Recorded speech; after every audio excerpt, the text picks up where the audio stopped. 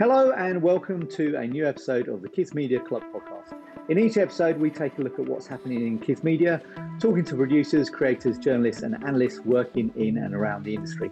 I'm Andy Williams. Hello, and I'm Jo Redfern. And once again, we have our friend of the show. In fact, we've almost adopted her, Emily Horgan, who is our resident kind of analyst and talks about all things data and context. So welcome again, Emily. Thank you for joining us. And Hello. We have Helen Dugdale with us today, who is a journalist and with whom we wanted to speak today about YouTube after she penned a very interesting article in TBI Vision lately about YouTube. Now, did you know that next year YouTube turns 18? Oh, don't they grow up quickly? So we thought we would have a big old discussion about YouTube. What's changed over the years? Where are we at now with YouTube? How, in terms of public perception, its usage, its perception by broadcasters, how has it changed over those 18 years? So welcome, Helen. I'll let you say hello in a moment, but yes, why don't you just kind of kick off and giving us your upsum of how far YouTube has come in that 18 years? Yeah, so thanks for having me on the show. Well, when I started writing the article, I actually thought YouTube was about 13 years old. So when I realised it was 18 years old, I was quite shocked and felt I'd aged myself several years. It's just come along so much, hasn't it? It's no longer the younger little sibling that's annoying the traditional broadcasters. It's kind of like, it's got its heritage, it's got roots, it's earned respect. It's kind of up there as one of the big players, isn't it? And it's not going anywhere. It's only just going to get bigger and stronger. Yeah, I kind of like the way that YouTube is turning 18 and yet the BBC and Disney are both turning 100. Like, I feel like that sums up media landscape right now. Like, YouTube is grown up, getting a job, like, you know, maybe starting to drive, starting to drink. I'm not sure that's going to bode out well for the future. Well, the other two, respectively, say dinosaurs have been in the game for a century. Do you know, wouldn't it be great? Just in my mind then I had a flash of some artist needs to do some kind of family picture, some representation of all of these media companies as a family. Wouldn't that be brilliant? There you go. Commission it. Yeah, there's something for you to draw, Andy. That's a challenge for you. Helen, you used the word kind of, as it's grown up, it's earned respect. Well, isn't that interesting, given that, you know, within our very recent memory, there wasn't much respect for YouTube. How do you think it's gone about earning it? I think because brands are launching on there, aren't they? Instead of, you know, in the early days, brands and content creators put their content on YouTube, hoping to be found by one of the big broadcasters or one of the big streamers. But now they're just content creators like, you know, Snoop Dogg and Claude Brook, who's brought out Doggyland. A show they brought that straight to YouTube early September, and when I spoke to him for the article, he just said they didn't need to go to a streamer, they didn't need to go to a big broadcaster. They were happy with the access that YouTube would bring to their show, and how all kids of all ages and from across the whole of the world would be able to have access to it. And they're not looking to take Doggyland anywhere else. They're obviously up for for conversations with broadcasters along the way, but they're confident that they just want to use YouTube to have the show sitting on there. That's the key thing I think we're seeing, like, is, you know, it is being seen as an avenue to launch shows. And also, I don't think you can launch a show on any platform, a show for kids on any platform, and not have a YouTube presence. I mean, the one that I always think of that like is calling out for a strong YouTube presence is Hilda. Hilda is an awesome Emmy award-winning show on Netflix that lots of people haven't heard of. Yeah. It's based on graphic novels. I think, you know, it feels like it's the volume of its fandom could be blown out by it being a bit more accessible.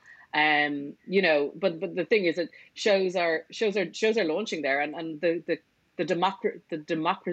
democratization of the platform and its accessibility to anybody to just upload anything, which obviously has its drawbacks, also has that potential that you don't have to have the big deal with the streamers. You don't have to be like the biggest, you know, show in the world. I think of shows like Masha and the Bear, which is huge globally now, I think, because of its YouTube presence. That's what's helped that show build, not necessarily, you know, any of the background that it came from. So I think YouTube is just such an opportunity, and although its record with kids and taking care and caretaking that audience isn't stellar, far from stellar, honestly, but we all have to admit it's the biggest VOD platform in the world for children. It just is.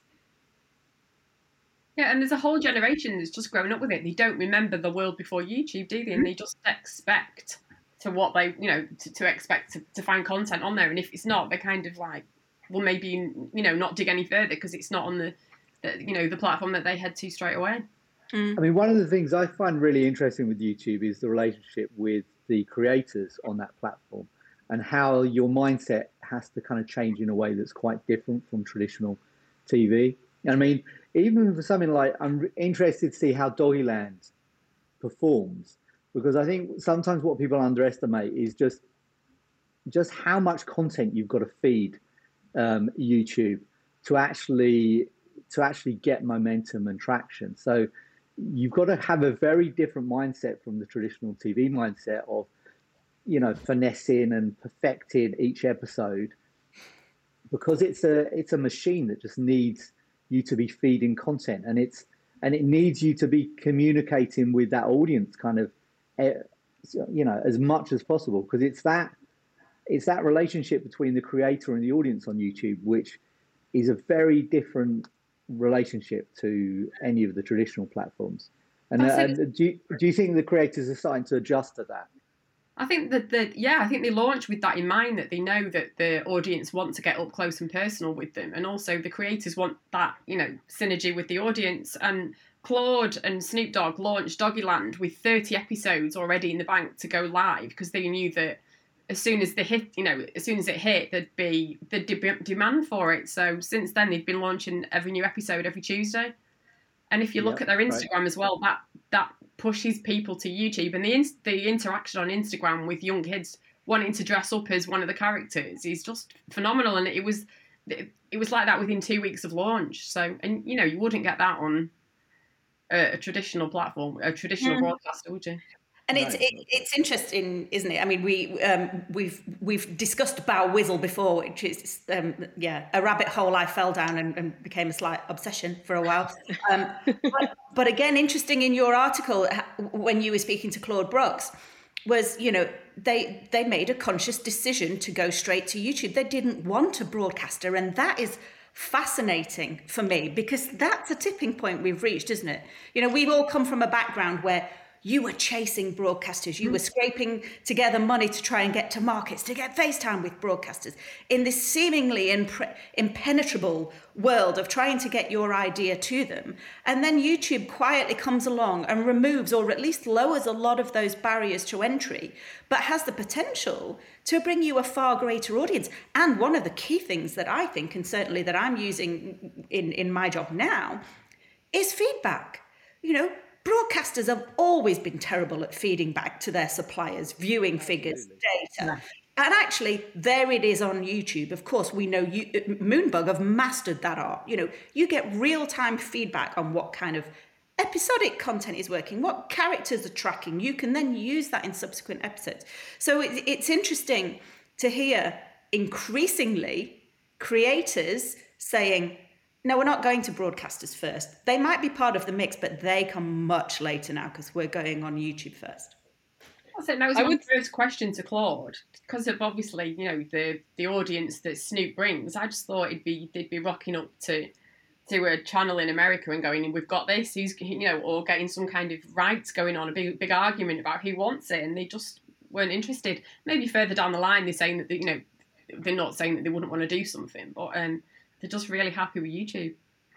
Obviously, bringing Snoop Dogg to the conversation from the get-go has turbocharged their YouTube presence, and that wouldn't necessarily be typical for a kids brand launching on there without that.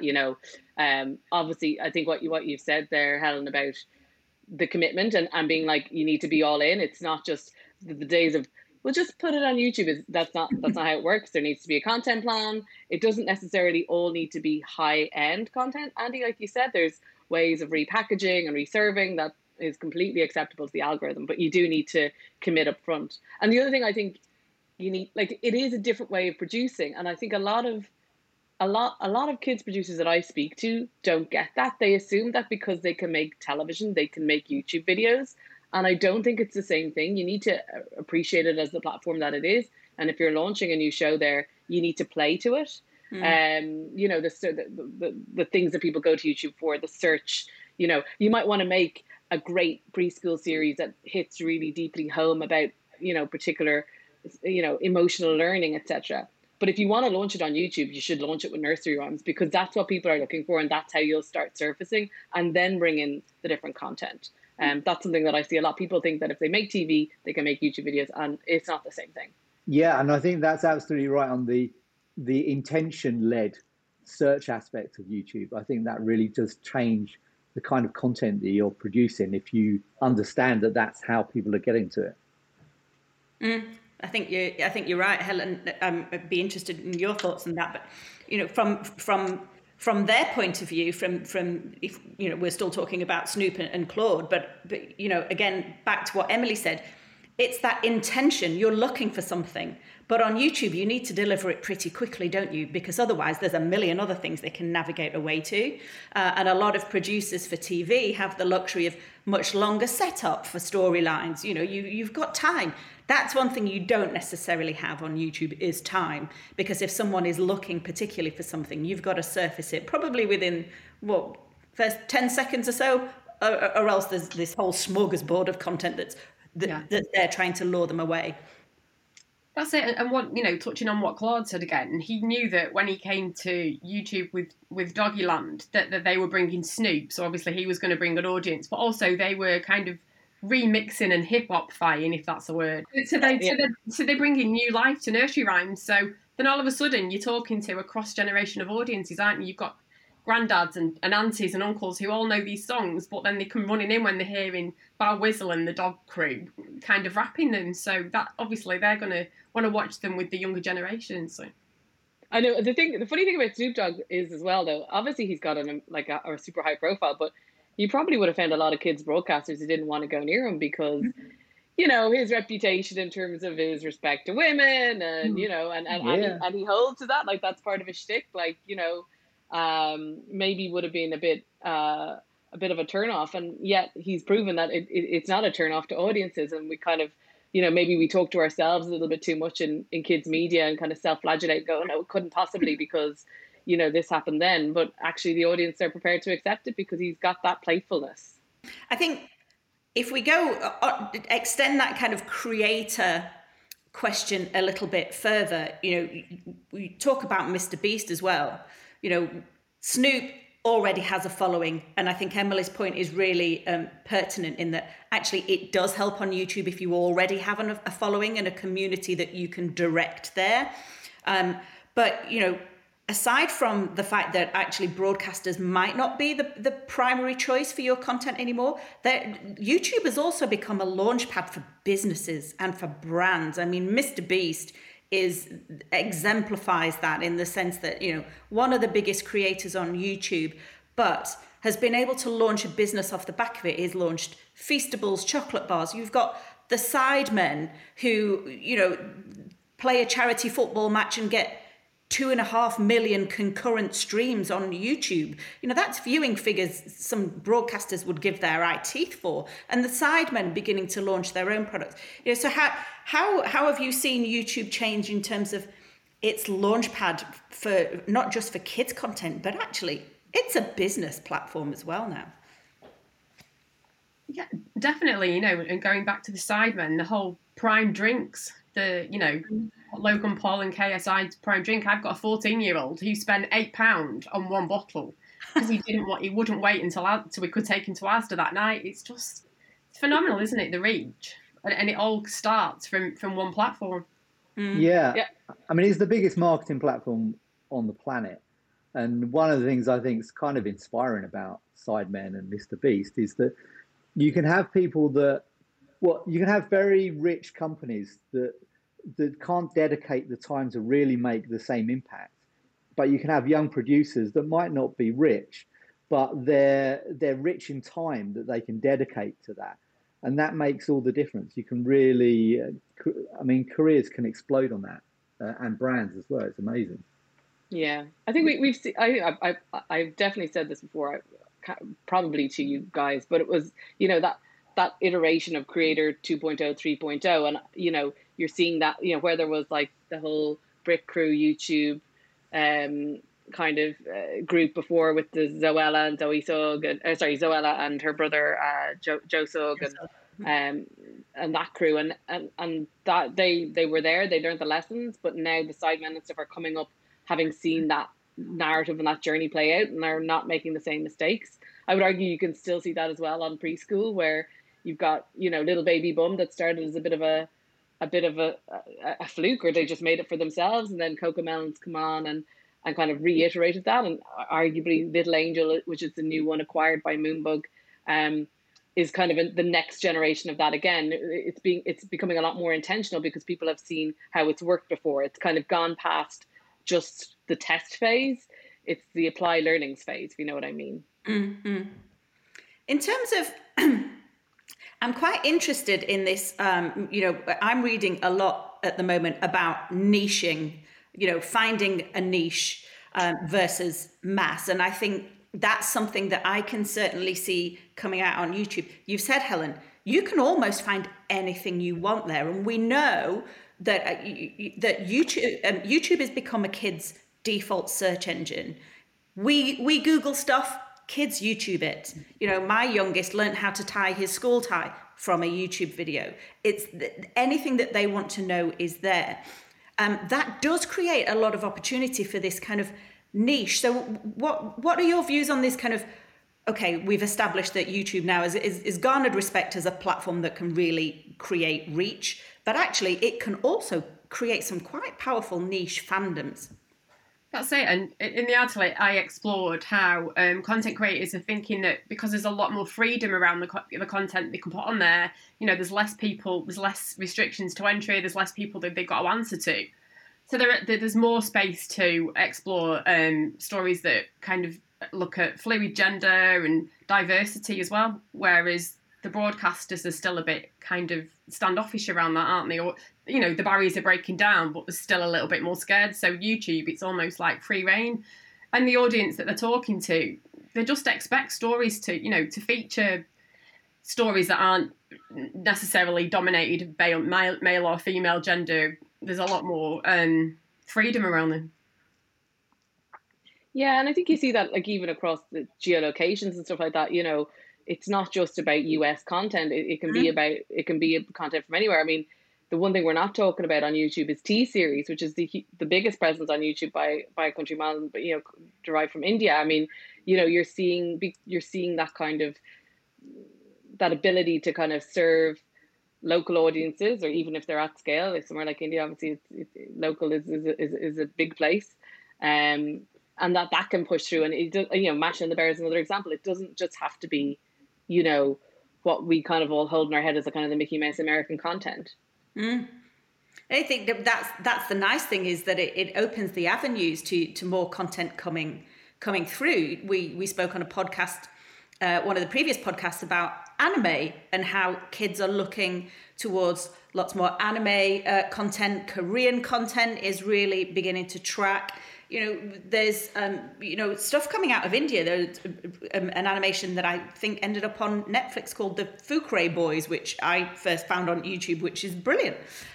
So again, it kind of it reduces a lot of those geo barriers, doesn't it, Emily? In terms of kids, and it validates it, right? Like it validates that it doesn't have to be that a kid that looks like this or a kid that looks like that, or a person, like it validates it. And you see that with streamers now. It's like, oh, Squid Game is a big thing. Yeah, Korean people are great at telling stories. Like why is that such a surprise, right? Yeah, and it's so fast to get stuff there. I mean, you think about the development process for a traditional broadcaster, and even if they had all of the enthusiasm to do something with it, it's still going to take them a year or two before it actually lands on a screen. Whereas with YouTube, it's just kind of almost instantaneous, that if you can record it or if you can animate it, and the animation's getting a lot quicker now than it used to be, and upload it, then somebody can find it. And it's that speed of creation which I think has kind of totally revolutionized the way people consume content. It's amazing. I have a question for you, Andy, because you're the creative here. I mean, I know in theory that's lovely, but how would you feel about that lens on your own? Like, publishing stuff on YouTube, having to work, 10-week turnaround, the pressure of the audience feedback. Like, is that something you'd welcome, or like how would it make you feel? Would it make you sweat? Yeah, I mean, it depends how much.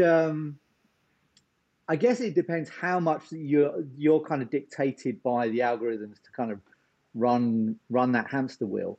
I'm not sure really. It is nice sometimes having that barrier and having that space to refine something, and it doesn't really allow itself to have that. If you've got to get something up there immediately, that's why people like Mr. Beast or Sidemen, kind of that stuff really works, is that stuff can be put out there quite rapidly. If you've got to sit in a writer's room and work through a couple of drafts of the script, you're just not going to be able to get it uploaded at the same speed. I want to pick up a little bit on something you said there, Andy, but then I'm going to throw it back to both Emily and Helen, because I think you'll both have a viewpoint on it. And it's about that kind of relationship with the audience. And what's come through here is that, we've got creators like Mr. Beast, like the Sidemen. What they do much better than broadcasters is they get to know their audience. They have a really intimate relationship with the audience. And as you said just momentarily, a moment ago, Andy, they give them time. Now, that's very often not something broadcasters can do. They can't get to know their audience intimately because of the timeframes and how traditional TV is made. And similarly, they don't very often give them time. So to both of you, I'll come to you, Emily, first, and then to Helen. So what can traditional broadcasters learn from YouTube and, by extension, from creators like Mr. Beast and the Sidemen? What can they learn? Yeah, well, I mean, you've kind of hit the nail on the head there, Joe. And it is hard with kids because you're not supposed to be talking to them without their parents there. And when you're in a big grown-up broadcaster that's full of paperwork, etc., like that's a key barrier. But like, I think creators like Mr. Beast coming up, they represent such an opportunity, and it doesn't even necessarily need to be creative folks at that level. Obviously, he's super successful. It's people who have grown up with social and YouTube as front and center in their lives. I think I think that's where the opportunity to listen can be. To understand what their views are on how content should be made, how it should be structured. And not to kind of stay in the dark ages of like, we do linear broadcasting, therefore we do this. I think that would be a risk factor, honestly, in terms of evolving, what we're doing with content and how we're speaking to the audience. I think that's the real opportunity that creators like Mr. Beast and young people coming up through media really represent, because we don't get it. Like we just don't like, and I would, I love jumping into new social platforms. Like, I'm on TikTok, but like, I'm still on Mom Talk, right? Like, I'm not at the cutting edge of TikTok, much and all as I, would love to be. I just am at that cool, So, it's trying to kind of tap into that sensibility. And again, back to that point of just because you can make TV and maybe you've made award-winning TV that's been very successful doesn't, you need to still have that humility to understand that you can learn, and I think that's something that maybe is, needed in a little bit higher quantities at times. Mm. It was interesting from my point of view. When I was writing the article, I actually reached out to Mr. Beast and the Sidemen to try and get them involved, but I didn't get any. Well, the Sidemen actually said they'd come back and looked at the questions, but then they didn't want to be involved. So, and also speaking to the other people that I spoke to who were involved in the interview, they didn't directly want to give feedback on exactly what traditional broadcasters should be doing, which was, I thought they would be, happy to have the floor open to them and they'd have loads of content and loads of feedback. But they kind of danced around the answers.